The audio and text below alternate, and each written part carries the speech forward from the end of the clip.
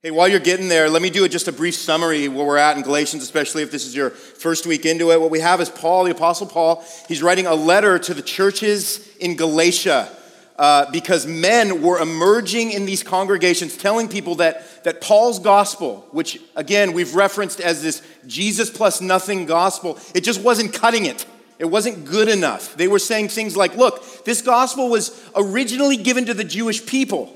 So in addition to believing what Paul has taught you, which is salvation comes by faith in Jesus Christ alone, which we would call the authentic gospel, what they were saying was you must also practice some of the Jewish laws in addition to like circumcision and some of these other ritualistic laws that the Jews had practiced for years and years. They said, so in addition to justification, you also got to practice these Jewish laws in order to be saved. It's not enough just to trust Christ alone for your salvation, right?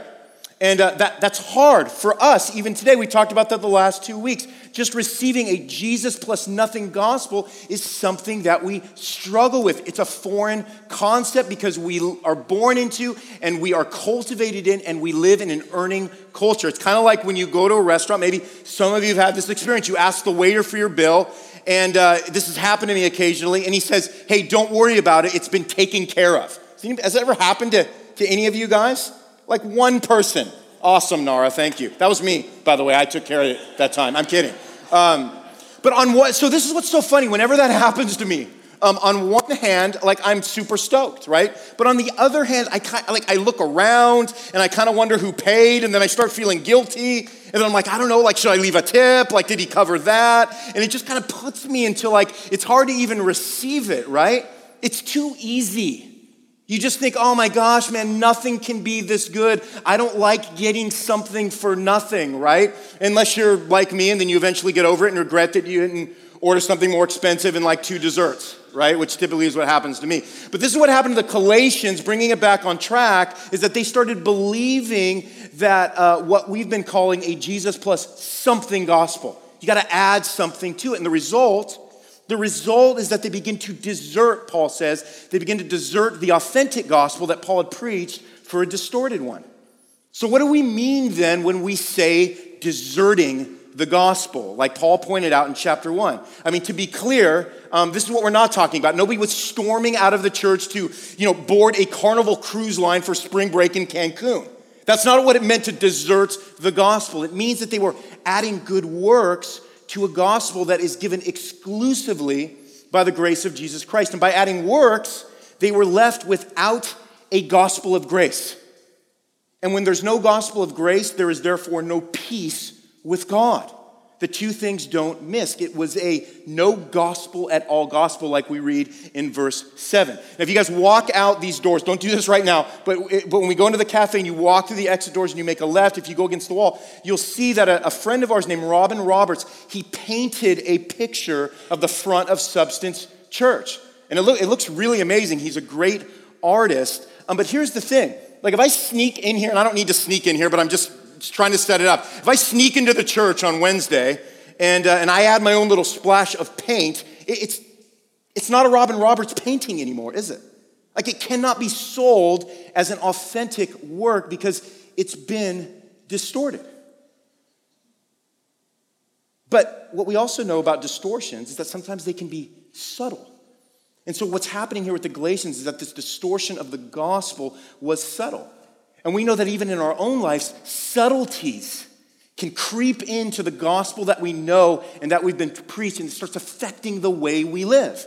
Because again, a distorted gospel rarely calls us to pledge allegiance to Satan and begin casting spells in our basement, right? That's not typically what happens. And this is why our ongoing growth and familiarity with God's truth as a gospel community, which is what we are, it's why it's so vital.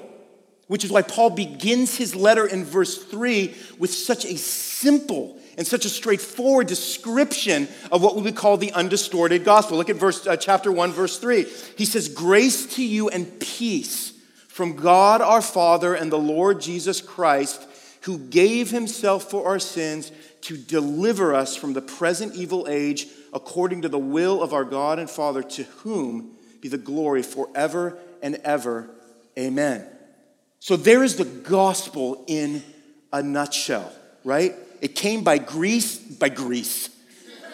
That's what happens when you don't get any sleep the night before. It came by grace. It provides peace. And the reason why it does is that it became from God the Father through Jesus Christ, who gave himself.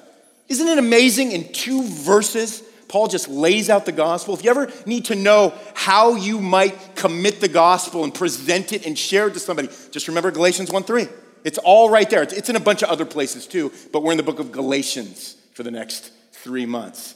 But this gospel, this simple, straightforward gospel, is supposed to astonish us. And it stopped astonishing the Galatians at the point. It's supposed to leave us breathless in some ways, right? When we consider the love-motivated lengths, right, that God went to pay off the debt of death that we owe him, right? It's supposed to leave us in lifelong wonder over just the unfathomable depths of God's mercy. That's why it goes back to what we titled this series. That's why it's a gospel for life. And not just a one-time shot in the arm, right? Kind of like you get for measles or polio, and I'm not here to argue for or against vaccination, all right? But here's the thing, a vaccination shot, it's like a one-time procedure, isn't it? It's a one-time procedure. The gospel is different. The gospel is both a once and for all time transformative and progressive work that Christ begins when you face your sin and then finishes when you come face to face with Jesus, like we read in 1 Corinthians 13.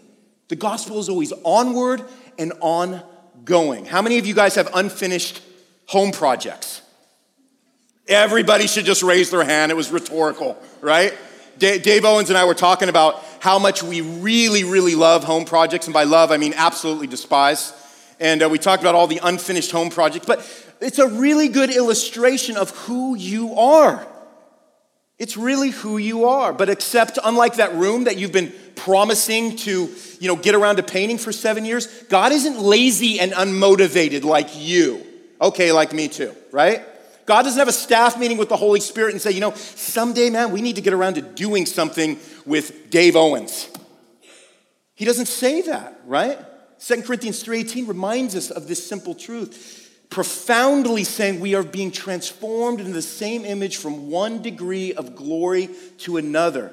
For this comes from the Lord who is the Spirit. So this is okay? This is the undistorted grace and peace gospel for all of life. Onward and ongoing. So this impossibly long intro leads us to last week, where we saw Paul make a defense for the gospel. And he did it by sharing his testimony about how Jesus led him out of a life of self-righteous law-keeping. Now, you got to remember who Paul was, right? He was a young, up-and-coming, next-in-line, hot, Fortune 500 Pharisee, right, who kept all the Jewish laws and went around trying to put a stop to this rebel alliance who called themselves Christians.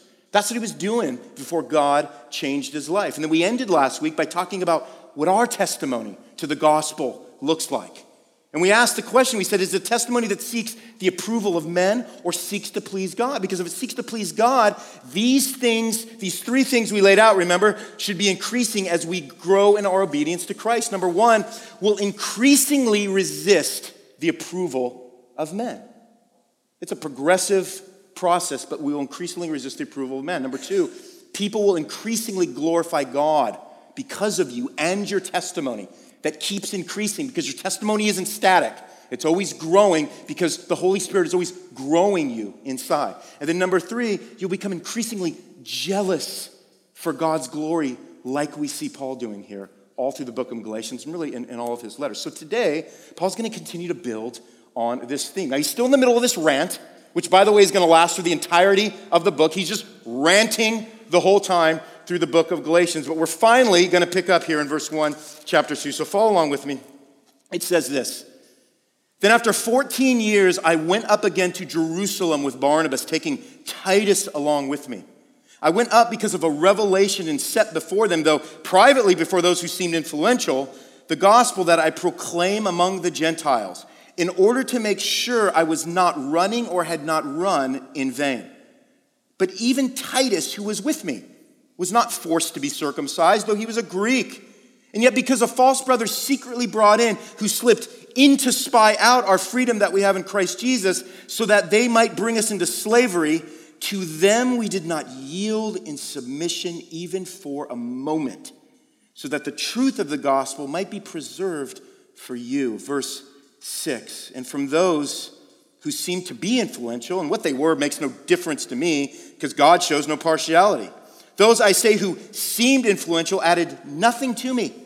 On the contrary, when they saw that I had been entrusted with the gospel to the uncircumcised, just as Peter had been entrusted with the gospel to the circumcised, for he who worked through Peter for his apostolic ministry to the circumcised worked also through me for mine to the Gentiles. And when James and Cephas and John, who seemed to be pillars, perceived the grace that was given to me, they gave the right hand of fellowship to Barnabas and me, that we should go to the Gentiles and they to the circumcised.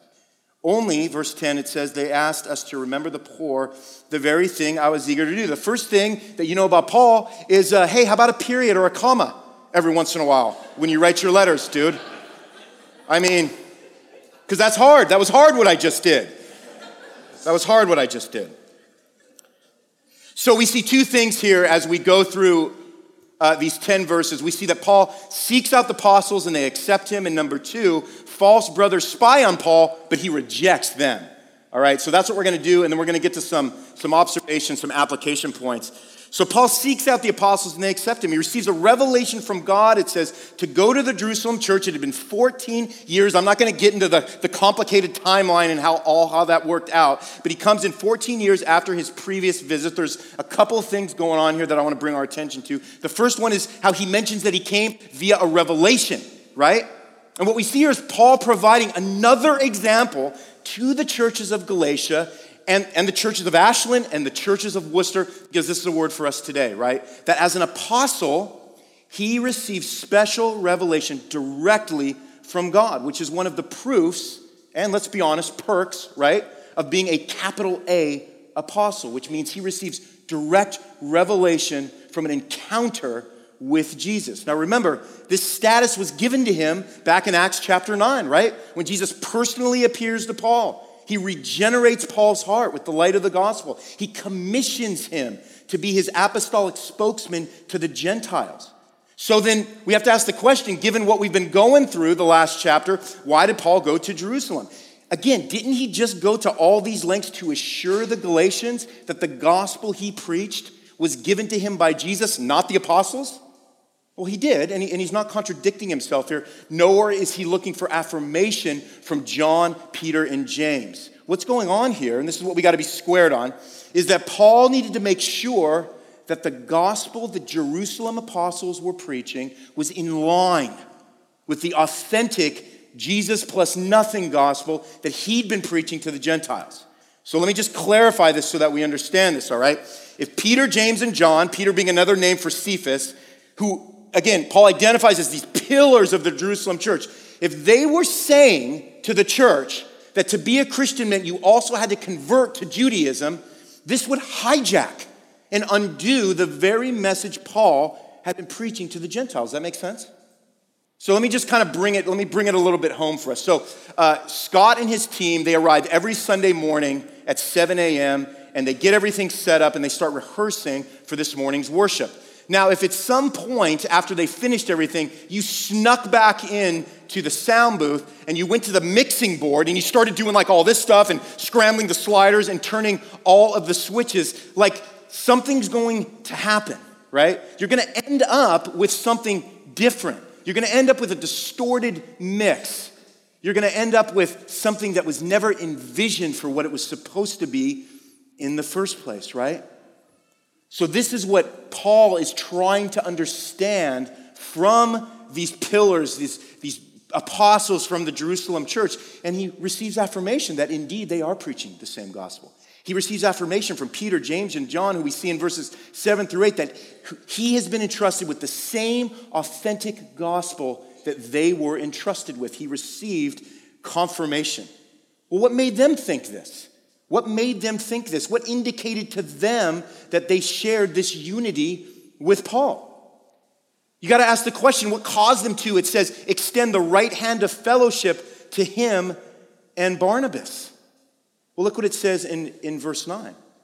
It says, Paul says they perceived the grace that was given to me. So it's important for us to note that Paul is relentless when it comes to promoting and boasting about grace, about the grace of God that does all of the work of salvation. He says in Romans chapter 1, verse 5, he said that it was through Jesus that he received grace.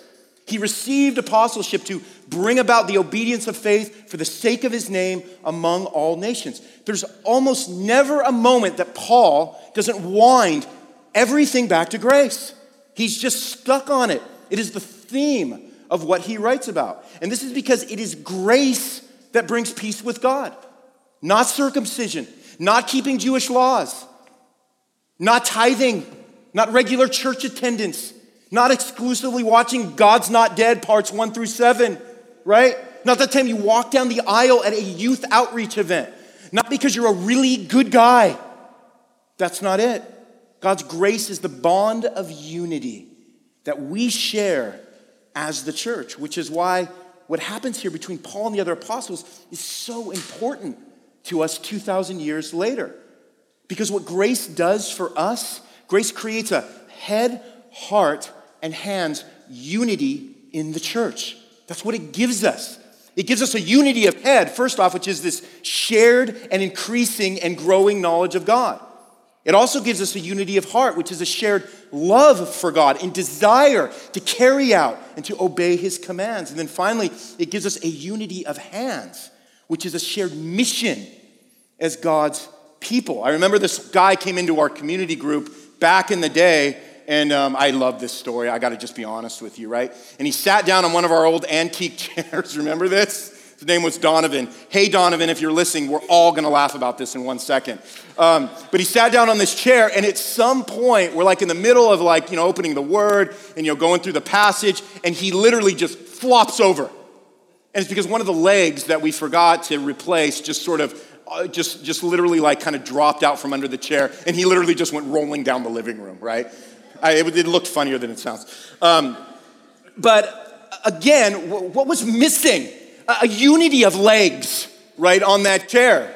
And so there was something missing to which that chair couldn't stand. It couldn't function as it was meant to function. This is what Paul is getting at. And this unity, by the way, this unity is so important that we need to affirm. We need to partner with those who are in league with us in this gospel unity. It's kind of like what Dave was just talking about with the network. At the same time, we also, and I need you to listen to me on this, we also need to reject anything that would threaten that unity. That's how serious Paul is. So Paul seeks out these apostles. They affirm it's the same gospel. You have not run in vain. The gospel you've been trusted with is the same gospel we've been entrusted with. We're going to different cultures with it, but it's the same gospel.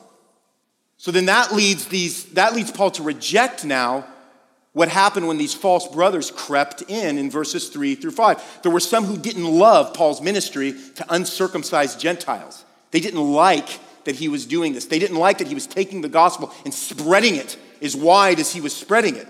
And that's cool because Paul didn't have a lot of love for these dudes after we read what he said, right? He calls them false brothers. Have you ever been called false? False, Ronnie.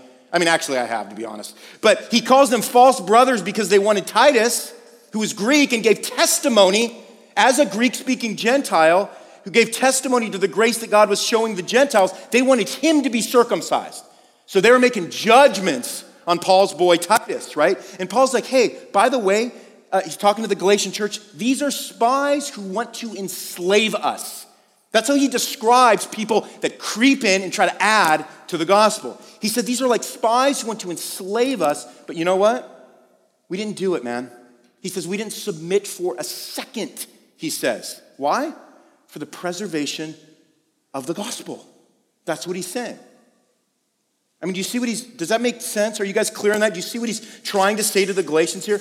He's saying, look, the very thing that is happening to you is trying to be forced on me and Titus. And he's saying, you know what our response was? We rejected it. What were they rejecting? Slavery. They were rejecting slavery. If we move out to Galatians chapter 5, verse 1, if you want to put your eyes on that, it says this, and we're going to get to this in a few weeks, but it says this, for freedom, Christ has set us free. And then he admonishes the Galatians. He says, stand firm, therefore, and do not submit again to a yoke of slavery. He's saying, stay away from those who spy on your gospel freedom, because in actuality, they are slaves who want to bring you in league with themselves under their own captivity. That's what he's saying. And I know, like me, that some of you came from backgrounds like that. You have. And maybe you grew up in churches where grace was nowhere to be found, right? Like looking for a Super Bowl trophy at First Energy Stadium. I'm just going to pause on that one for 1 second. Let it sink in, right? I went there, but that's what it's like. It can't be found, right? What happened for you was that freedom in Jesus got swapped. It got swapped out for religion and rule keeping, right? If it was like me, it was like what movies you shouldn't watch. It was what music you shouldn't listen to. It was the kind of boys you shouldn't date. It was the type of books you shouldn't read, the kind of girls you should stay away from. The problem with this, all right, and we're going to nuance this out a bit. The problem with this is that it's partially true, right? Christians need to have consciences that don't become seared by the temptations of the world. Right? We shouldn't be in league with those who affirm and practice the kind of activities and the kind of ideas that God calls sin. And we're going to get into some of the nuances of that in a second. But although it's true that the gospel calls you to abstain from anything that doesn't please Christ, what's the primary message? Is that the primary message? No, the primary message of the gospel is that God is pleased with you in Christ. You're a new person who is putting on your new personhood, right? Colossians 3 tells us this. Paul's letter to the Colossians. He's saying, look, above all, I need you to put on love, because love binds everything together in perfect harmony, and let the peace of Christ rule in your hearts, to which indeed you were called in one body, right? So Paul is saying, I need you to put on the things that put you in league with others who are putting on the things of God, right? So that we're all traveling onward and ongoing with our love and our desire and our devotion for Jesus as a church who makes that their primary mission, already understanding that God is pleased with us, because that's what the cross provides, is God's pleasure in us. This is the kind of freedom and unity these false brothers were looking to unravel and redirect into division and to slavery. And man, it's easy to fall into that.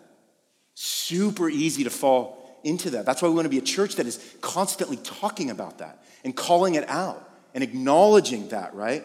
So let me do that. Let me clear the air. Let me remind you of the beauty and the bounty of Christ, of his unending fountain of grace. Because look, if I get hit by a bus after church today, and I might because I got to jam over to Subwoo and preach, I want to make sure you know that the grace meter at Substance should be constantly hitting the red. It should constantly be hitting red. Now look, this doesn't mean we don't work hard by the power of the Holy Spirit to become increasingly holy. We do. But that synergistic partnership that we share with the Holy Spirit toward our sanctification is possible because our righteousness has been secured. Amen? It's been secured. I forget who I was talking to about skydiving. On one hand, I want to do it. On one hand, there's literally no way it's going to happen. But I talked to somebody who did it, and they said it's the craziest thing because you're getting ready to like dive out of this plane, and then the instructor puts their arms around you and like kind of jumps on you, and then you jump out. And I'm like, is that somehow better? I feel like it's just going to move me to the ground quicker, right? And but it's better because he's in control and he has you, and he pulls the string to the parachute, right? You can enjoy the jump because your instructor is wrapped around you. And they control, they secure. So no matter what happens in the air, we know that parachute's going to come out and we are going to land safely. So a Jesus plus nothing gospel is the only gospel that progressively gives us holier heads, holier hearts, don't take holier literally, and holier hands. And we love to pursue holiness. And we increase in our desire and love to pursue holiness because it's the happy place where we abide in Jesus. John 15, 10 through 11 says, if you keep my commandments, you will abide in my love, just as I've kept my Father's commandments and abide in his love. And he says, these things I've spoken to you so that my joy may be in you and your joy might be full. What that says is pursuing the things of God is happiness. What it's saying is that holiness is happiness. So we must be in league together with those who hold to the authentic gospel. Well, why? Why must we be in league together? What happens now, the question is, when we surround ourselves with people who are not in line with the gospel? Now, let me qualify that, right? Paul is not saying don't associate with the world. He's saying, and this is really nuanced, so I need you to listen. He's saying don't associate with those who claim to bear the name of brother or sister in Christ, while at the same time attempting to morally or biblically undermine the gospel they claim to hold to. So you have to be very careful. This is not a call out of the world. This is a call for people that are fellowshipping with us, that claim to hold to what we believe is true to be the authentic gospel, but then start piling on and adding on things that actually distort and pull away from and strip the gospel bare of its grace and peace. So then why must we be in league together with those who hold the authentic gospel? Three things. The first one is this. Where the gospel is distorted, death reigns. Where the gospel is distorted, death reigns. Slavery to sin is death. You guys remember A Christmas Carol? I'm going a little early with some holiday illustrations right now. I'm just going to be honest with you. But you guys remember Ebenezer Scrooge. What happens when Ebenezer is visited that fateful night by his old pal Jacob Marley, right? Who's dead and who is in chains. Jacob Marley says, I'm wearing the chains in life that have now carried over to death. So the chains I forged in life are now binding me in death, is what Jacob Marley said. And so what we know about that is there's some gospel truth in that. We know that everyone who's a slave to sin in this life will be a slave in the next life. That's why this instruction to Paul about keeping the entrusted gospel authentic is so important. Because everyone who's free in this life will be free in the next. Romans 6:22, but now that you've been set free from sin and have become slaves of God, the fruit you get leads to sanctification. In the end, what? Eternal life. So it's important that the gospel is gotten right and preserved, and then we are in league together with other people. Because where it's distorted, death reigns. A distorted gospel is a death gospel. And again, going back to chapter 1, it's actually no gospel at all. Number 2. Why must we be in league together with those who hold to the authentic gospel? Number 2, because a culture of legalism creates a vacuum of discouragement and exhaustion. Okay? The Galatians would eventually become discouraged and exhausted if they continue running down the distorted road that they were on. And let me just say that maybe this is you. You came from that culture and you're still on that road. Even though it's substance, we're telling you, man, it's God's grace. It's God's grace.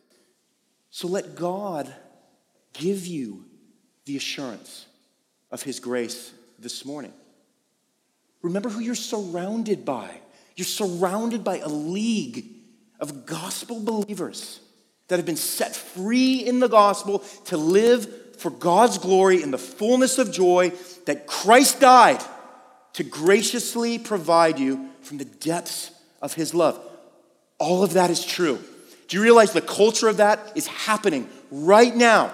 The Holy Spirit that is in your heart, if you are a follower of Christ, is in your neighbor's heart, if they are a follower of Christ. That vacuum of discouragement and exhaustion now has been replaced by something real that is transforming you even in those moments that you don't feel it and you don't know it and you don't see evidence of it. But you know what? We continue to pray for it. That's why it's so important for us to gather on Sundays, to receive that encouragement, to fill that vacuum of discouragement. That's why we gather. That's why we gather in the middle of the week in community groups. Because discouragement comes, man, at the drop of a hat. It comes from me, I don't know about you, every Monday morning, and probably 12 hours before that, right? So we need to fill those vacuums of discouragement with the encouragement that comes with other people that hold to the gospel. Don't become engulfed by the darkness of good deed theology. Let's fight together with all the fight that we have in us to expose false gospels and not submit to them for a moment, because our freedom in Christ has been blood bought, right? And in this, man, we're patient, aren't we? We're patient and we're gracious with one another who are stuck in those vacuums. But we're careful. We're really careful to not let these legalisms lie festering, all the while chipping away at the joy of our freedom. So listen, if this surfaces something, if this surfaces slaveries and shackles that you've carried in your own heart, man, be brutal in exterminating them.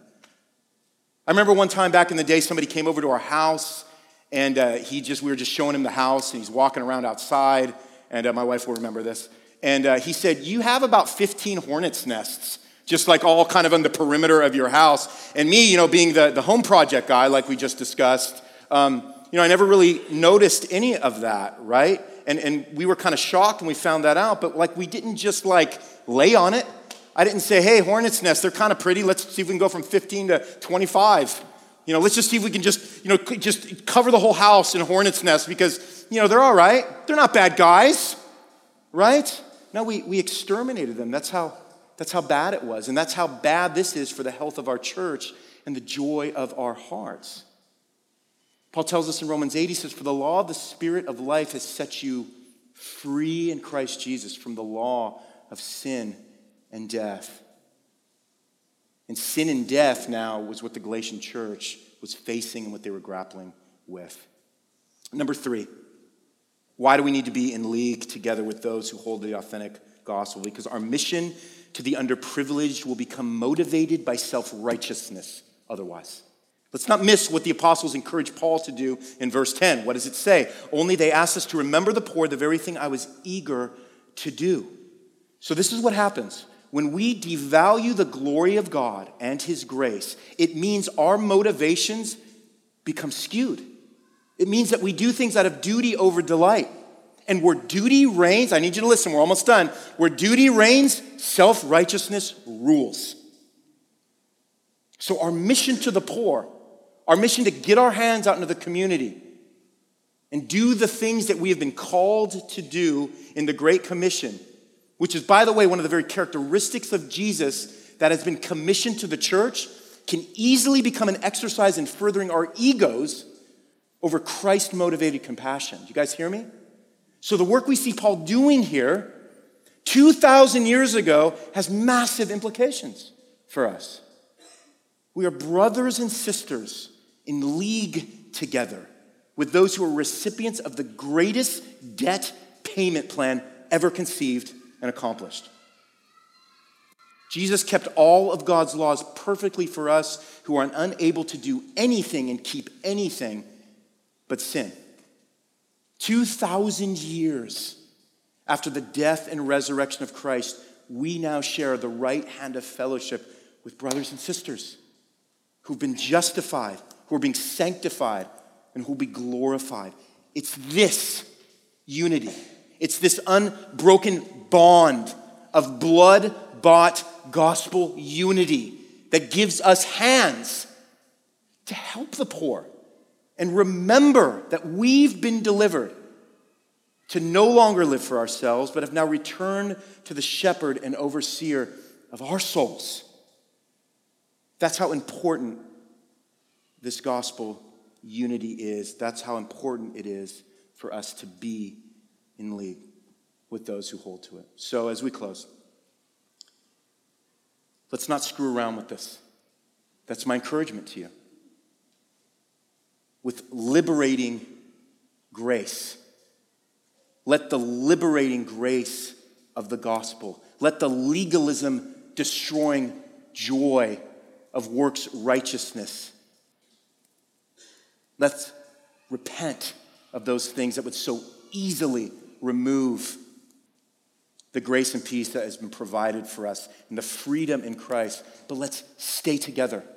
Let's stay in league together under the unity of the gospel by obeying the command of Paul to the Ephesian church, where he implores us to do this, to walk in a manner worthy of the calling of which we've been called, with all humility, with all gentleness, with patience, bearing with one another in love, eager to maintain the unity of the Spirit and the bond of peace.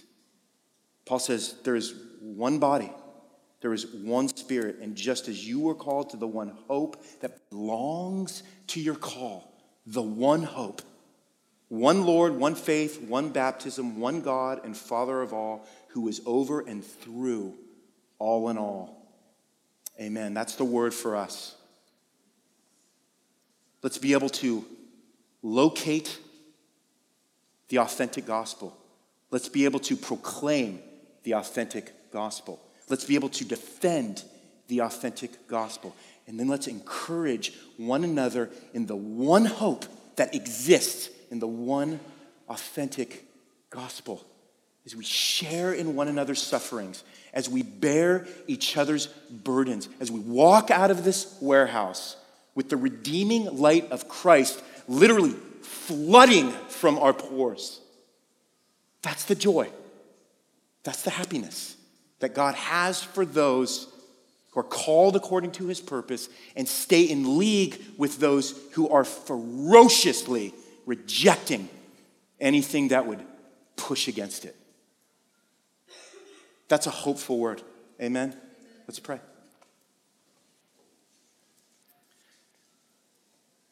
God, we thank you for the hope of the authentic gospel. I thank you for brothers and sisters, churches all through our denomination, churches all through our network, Lord, that we are in league together with.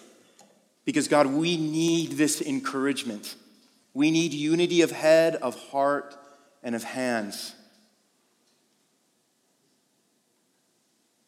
But, Lord, like the Galatians, we can so quickly receive a distorted gospel because it's subtle. So, Lord, continue to provide us by your Holy Spirit great discernment.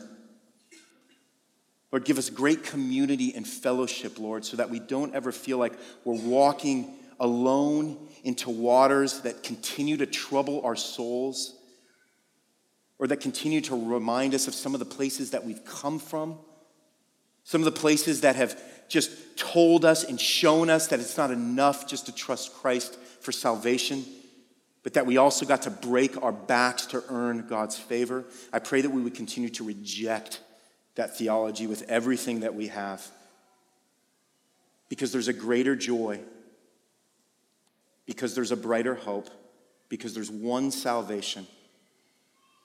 So, Lord, I pray that we would hold to this beautiful, true, authentic gospel. And Lord, let us never depart from it. We pray these things in Christ's name. And together we said, amen.